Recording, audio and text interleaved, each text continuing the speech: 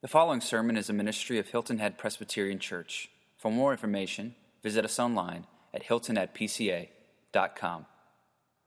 We've been looking at what a healthy church looks like.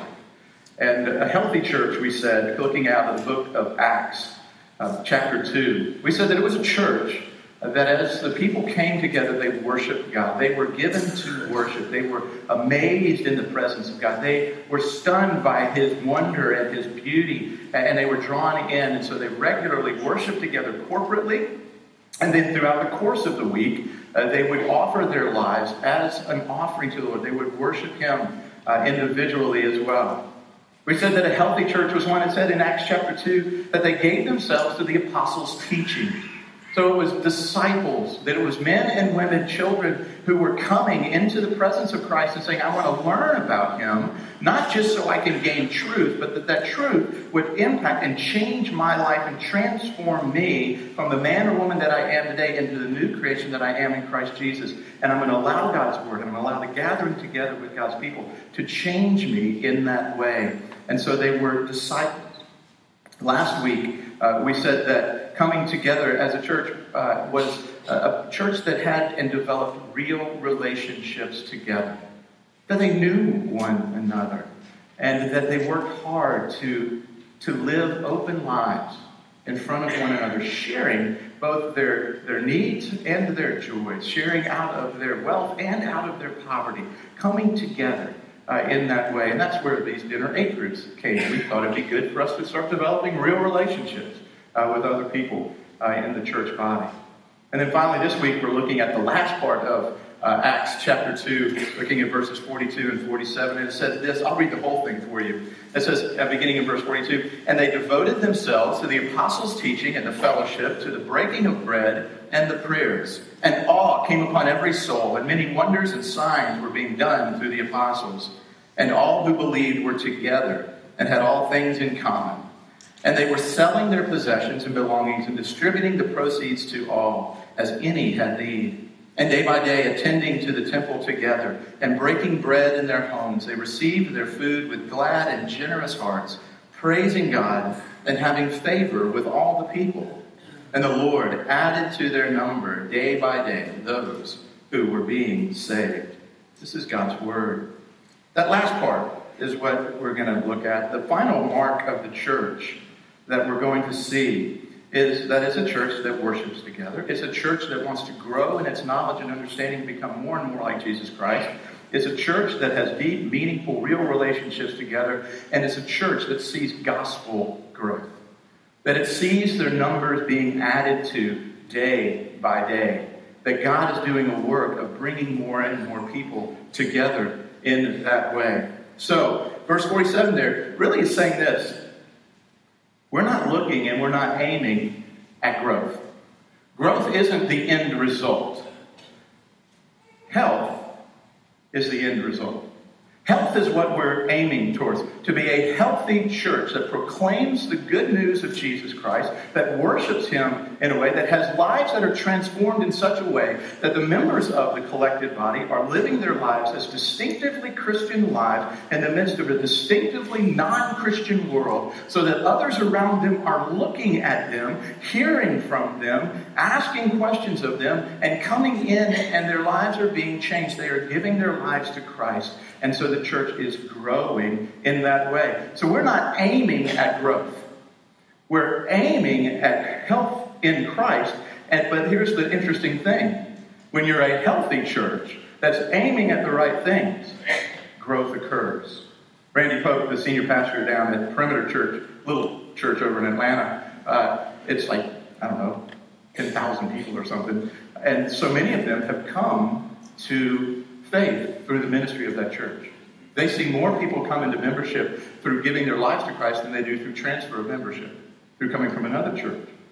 And Randy and I were talking one day, and he said, people come to him all the time and say, hey, I want to be a big church like you. He says, if you see a 5'6", 405-pound guy walk in the door, your first comment isn't, wow, there's a healthy fella. Size does not necessarily mean health. Health means health. And so we want to be a healthy church. And so we want to grow in a way that sees people who are out in the world, the broken, the lost, to those who are looking for hope, to come and to find it through relationships with the members of our church and through the ministries of our church. We're going to move to another passage in Acts. We're going to look a little bit farther down the road. The church had come and they were gathering together there in Jerusalem, and thousands of souls were being added to them day by day. And then in chapter 8, verse 1, it says that persecution came upon the church and that everybody wasn't so excited about this church growing. And so there was persecution that began to happen. And it says that the apostles and many of the Christians were dispersed throughout the ancient Near East, all around the Mediterranean rim. And interestingly enough, where they went, guess what they took with them? The gospel of Jesus Christ. They were defined by who they were in Christ. And so wherever they went, they began to establish fellowships of believers and to go and to tell everybody else in the Roman world about this Jesus Christ. And all of a sudden, you began to see growth happening. And one man who used to persecute the church, his name was Saul, he had an encounter with Jesus Christ and was transformed into a follower of Jesus Christ to become what was called an apostle, one who was sent out. And his name changed from Saul to Paul. And he wrote most of the New Testament that you hold in your hands today. And Paul went out and around, all around the ancient Near East there, and especially into what is Greece and into those areas in the Baltic. And he went and he was sharing his faith. And in chapter 16, we're going to look. So if you have your Bibles, you can move over there. You can look up on the screen. And this is Paul coming into a city. And this is how he saw and experienced gospel growth through the ministry of the church. And we're going to grab some points out of this and apply them to ourselves today. So hear God's word, verse 11. So, setting sail from Troas, he made a direct voyage to Samothrace, and the following day to Neapolis, and from there to Philippi, which is the leading city of the district of Macedonia and a Roman colony. He remained in the city some days, and on the Sabbath day he went outside the gates to the riverside, where he supposed there was a place of prayer. And he sat down and spoke to the women who had come together. One who heard us was a woman named Lydia from the city of Thyatira, a seller of purple goods, who was a worshiper of God. The Lord opened her heart to pay attention to what was said by Paul. And after she was baptized, and her household as well, she urged us, saying, "If you have judged me to be faithful to the Lord, come to my house and stay." And she prevailed upon us. And we were going to the place of prayer. We were met by a slave girl who had a spirit of divination. And it goes on in the next part to talk about the conversion of this slave girl. And so here's a picture for us of several things. And the first thing we're going to see about a healthy church that sees gospel-driven growth in it is that it is intentional in its efforts. It's intentional in its efforts to reach the lost and hurting world. It says that Paul was there in the city of Philippi, and Philippi was a garrison, a Roman garrison that had grown into a city. It was a Roman colony within the Greek area there, and he went and he thought, what am I going to do in Philippi today? And on the Sabbath day, he realized, I'm going to go to a place where there are people who already know a little bit about God. They're God-fearers. They're not believers. They don't know about Jesus Christ. They haven't been converted to a faith in the Messiah, but they know a general understanding of who God is.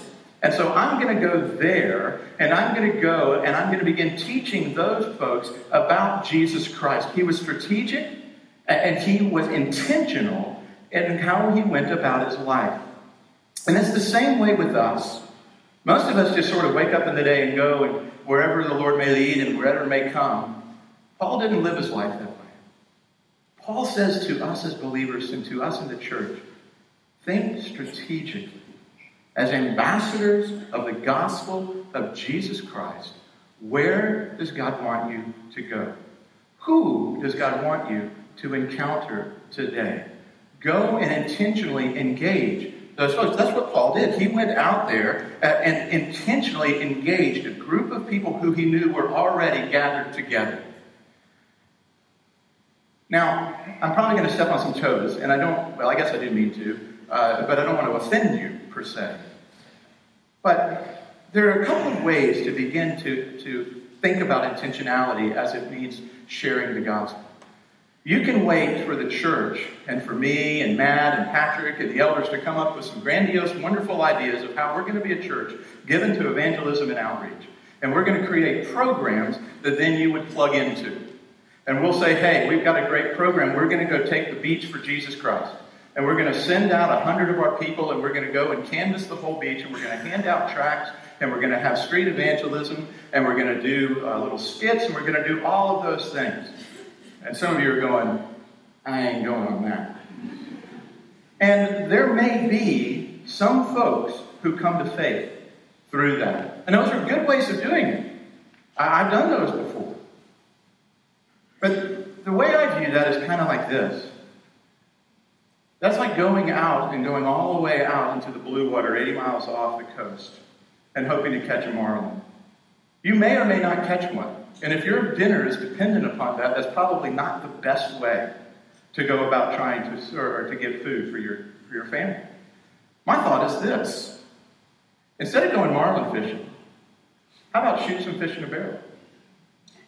How about find a place where you know there's already people who need to hear the gospel and that you probably already have relationships with, and you have entrance into their lives better than walking up onto the beach or down at Caligny or wherever it is. And again, I'm not saying we won't go do those things, but they have to be done in concert this way.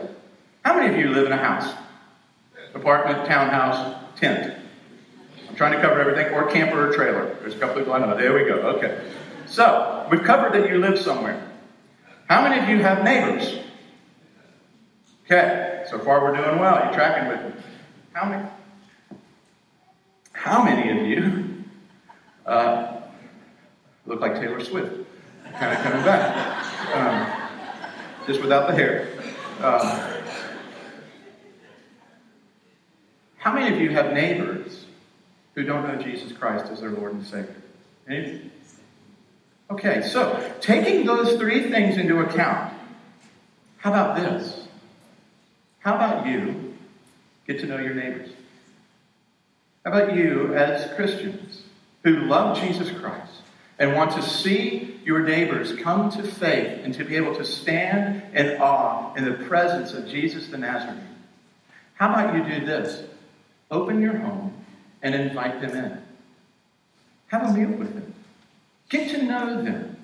Build relationships on your cul-de-sac. Build relationships within your community. Build those relationships in such a way that you can then begin to strengthen that relationship and begin to tell them about the most important thing in all of your life. And it wasn't what you used to do in your career. It was not your handicap on the golf course. It's not any of those things.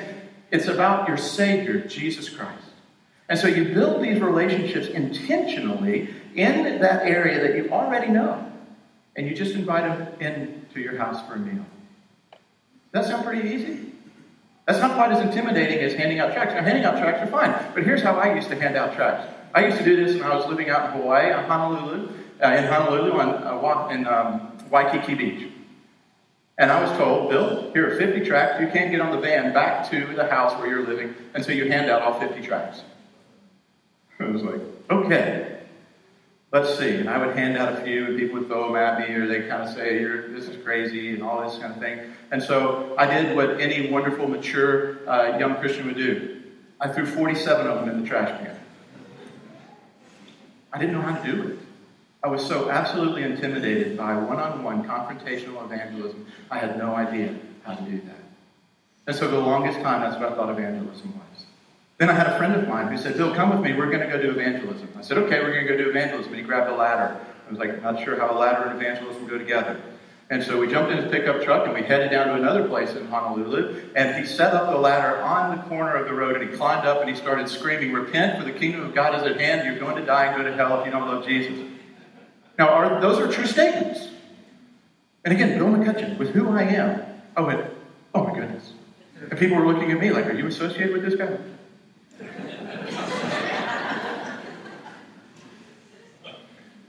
Now, we did see some folks come to faith. We did see some people come, and we saw some others come and say, it's just so encouraging to see you standing up for your faith. But what I realized from that, I didn't like evangelism, if that's what evangelism was.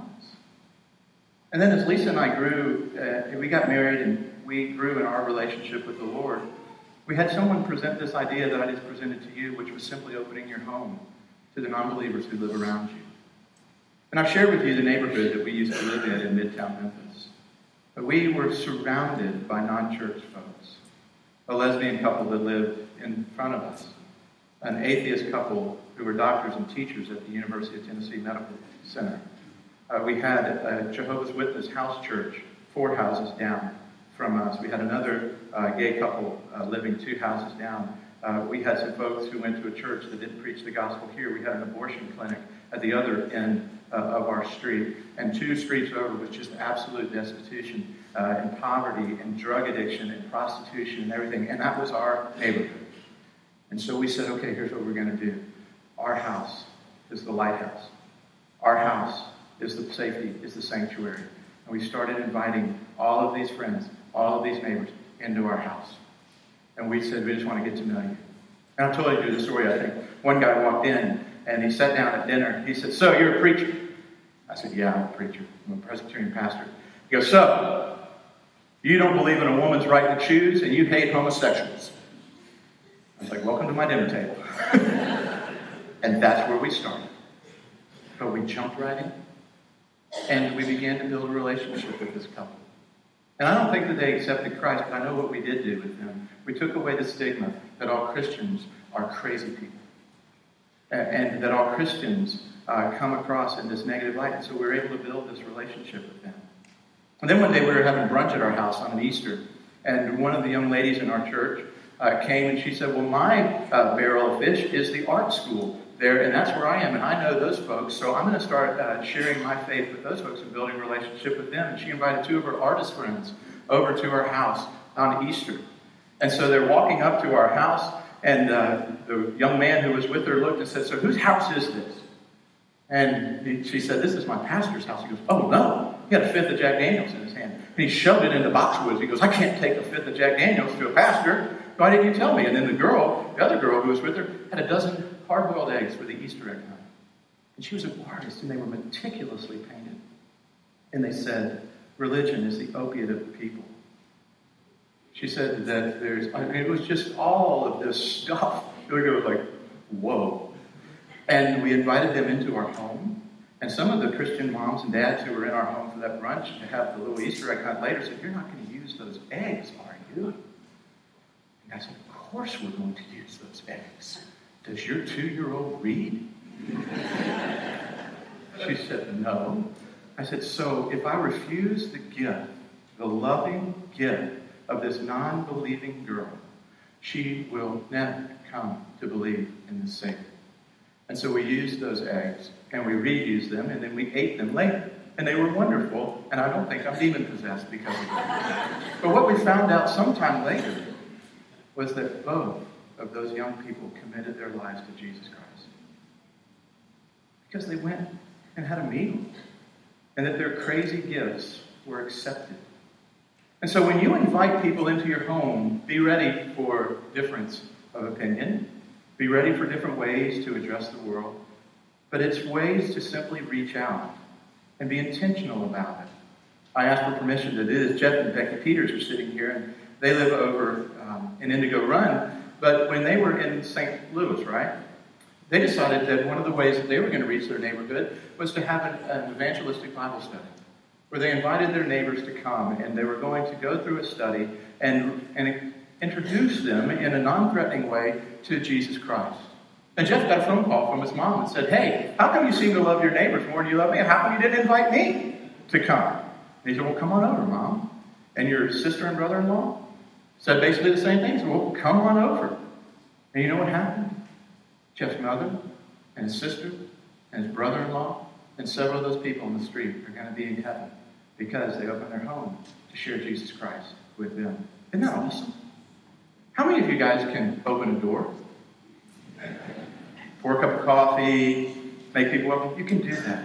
You have the opportunity to be intentional about doing that. And so I want us, the first thing that we see about Paul in this is we want to be intentional. And so the church is going to come alongside you with programs. The church is going to come alongside you with ministries. But what we want to do is help fan what's already going on in your life. We want to help get that going in your life and help move it on down the road a little bit, not to create it and start it for you. So we want to help come alongside those things. And so the first thing is being intentional. Go where you know people who need to hear the gospel are. Go there. And some of you here today need to hear the gospel of Jesus Christ. And that leads to the second thing. When you have a conversation with them, when you've been intentional and begin, you have to do this. You have to be engaging and bold in your proclamation of the gospel. It says that the Lord opened Lydia's heart that she might believe the things that Paul was teaching. Paul was communicating truth. Paul was able to articulate what he believed in a way that the folks around him could gain entrance into it, could understand it, and could then believe in it. And what Paul was doing there was probably working very hard not to sound with a bunch of Christianese. We talk in a way that is undecipherable to people around us. We talk, and there's some funny little videos out there of what we say and how we do it and all as Christians, and the watching world around us doesn't understand. But here's what we need to do. We have to be bold, and we have to ask for that boldness and engaging. Listen to what this is Paul, the Apostle Paul, in Colossians chapter 4, verses 2 to 6. He says this, continue steadfastly in prayer, being watchful in it with thanksgiving. At the same time, pray also for us, that God may open to us a door for the word to, see, he's asking for intentionality, that God would open a door so that he could intentionally walk through it, to declare the mystery of Christ, on account of which I am in prison, that I may make it clear, which is how I ought to speak. Walk in wisdom toward outsiders, making the best use of the time. Let your speech always be gracious, seasoned with salt, so that you may know how you ought to answer each person. Paul is praying, and in another translation, he says that I may boldly proclaim. Why do you think Paul was asking for prayer for boldness? Anybody? Maybe because at times Paul would get intimidated. You ever thought of that? We look at Paul as this super Christian. We look at Paul as this guy who had no weaknesses at all. And Paul was a man who said, I'm really not great with words. He admitted it in other places. He said, so I need you to pray for me that I would have boldness, because it's intimidating to share the gospel of Jesus Christ. Because guess what's going to happen when you share the gospel of Jesus Christ? Some people are going to reject you. Who enjoys rejection? Anybody? Can't wait to be rejected today. Well, none of us. And so we already grab our crystal balls and we look and we go, oh, they're probably not. They're going to think we're crazy. They're not going to do this, so I'm not even going to share it with them. And instead he says, be bold and engaging, and be able to articulate with wisdom the truth that you believe. Here's my question for you. Can you articulate the gospel of Jesus Christ in such a way that those who don't believe can understand it? Not necessarily believe it, but can understand it. Most of us can't. Many of us hide behind the words of, now I'll tell you this, I don't think St. Francis of Assisi actually said these words. But it's this. It's what, constantly preach the gospel, and if you have to, use words. I'm not sure St. Francis ever said that. But everyone loves it and uses it because we're afraid to use words. But folks, let me let you in on a little something. You're going to have to use words. You're going to have to be able to articulate the beauty of the fact that you were designed for glory. That God made you in his image, that there is a creator who made all things and made them perfectly and beautifully. And sin entered the world through the disobedience of Adam and Eve. And in Adam and Eve, all men fell. And now when you look around in the world, it's the disintegration of all of humanity and all of creation. And there is no hope, and there is this loss in the midst of it. And there's a darkness. But there is hope in the middle of it. And the hope comes that God sent his Son, Jesus Christ, into the world to take on humanity so that he, in his perfection, would free you from the bondage of your loss and the bondage of your sin and give you his righteousness so that you would no longer be lost, but you would be a son or a daughter of the King, free from all of that bondage, and that you would now have a glory given back to you through grace, and heaven is for you. Can you articulate that to your friends and neighbors? One of the things that we want to do here as a church is help you do that. And so we're going to start some classes in the not too distant future where we want to help train you on how to simply share your faith. And it's important that you can tell your own story of how God has intersected your heart and your life. And so that you can powerfully say, I know this is true because it's true here on a true level, capital T, but it's also true because I've experienced it in my own life.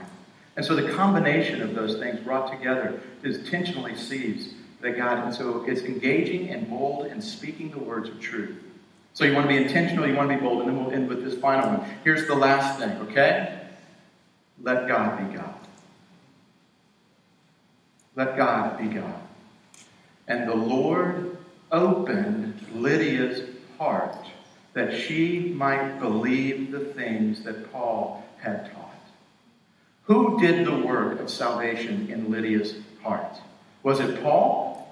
No. She did not have the ability to believe what Paul was teaching. She did not have the ability to believe the truth and the goodness of the gospel unless God, in His grace and in His mercy, looked down and changed Lydia's heart so that it went from a heart of stone into a heart of flesh, that it would then follow Him and believe in Him. People regularly ask me, so Bill, you're telling me that in your theology, we don't have to choose God. God chooses us. And I'm saying, well, that's partially what I'm saying. I'm saying both are actually true. God chooses you, and He makes the first movement in your heart so that you will choose Him. R.C. Sproul said, God changes the chooser so that it chooses God.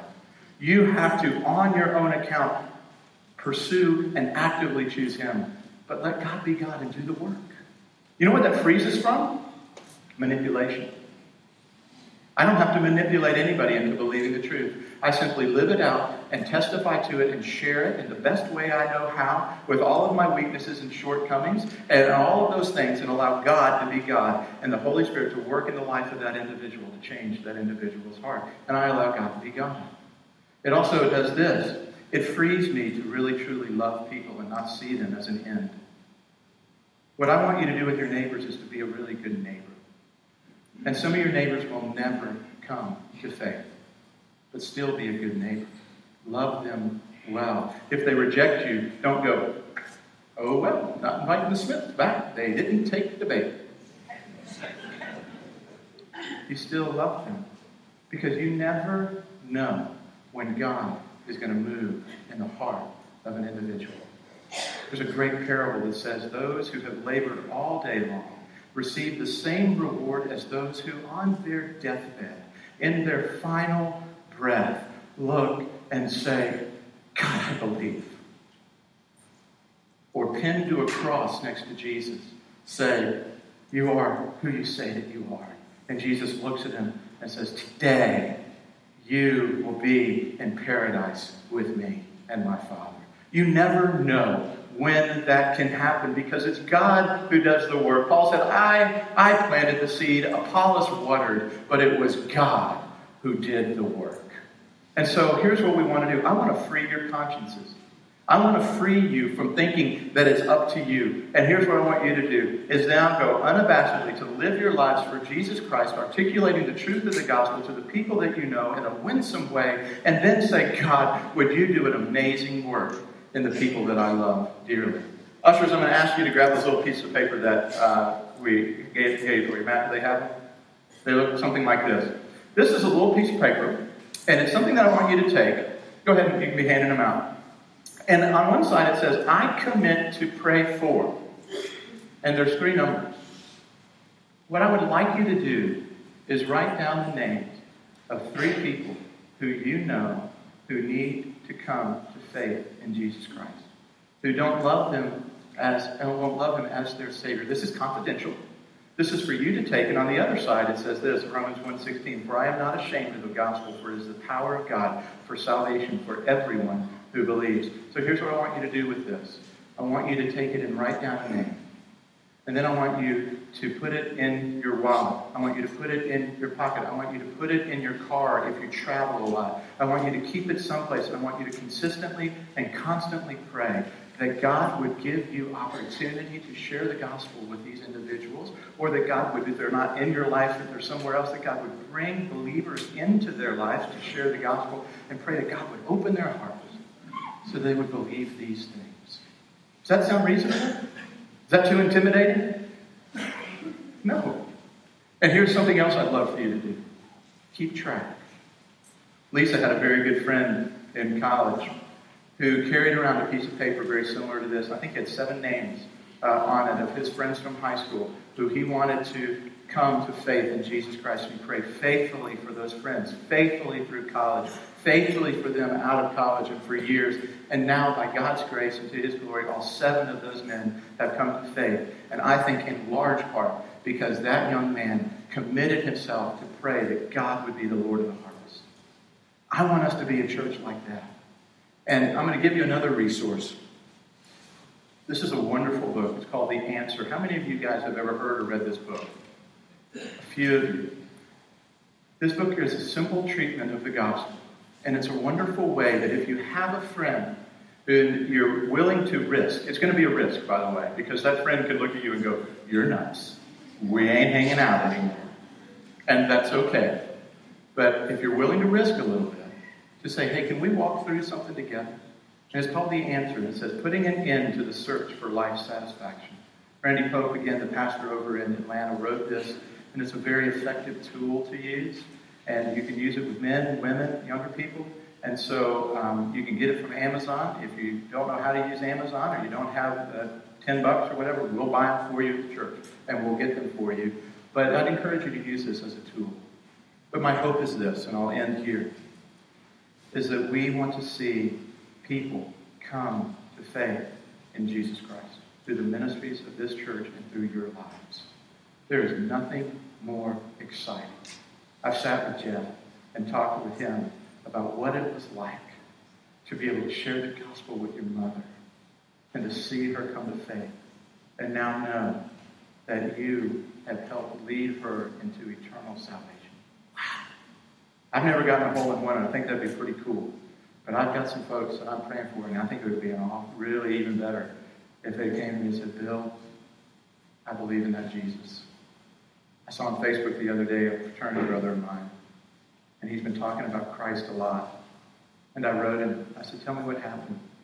And he told me about his life, and he told me how he came to faith in Christ. And I said, how crazy is it that the two of us who used to stand on the roof of the KA house at Presbyterian College and cry out to the world of how great we were, now stand amazed in the presence of Jesus and are giving their lives to Him.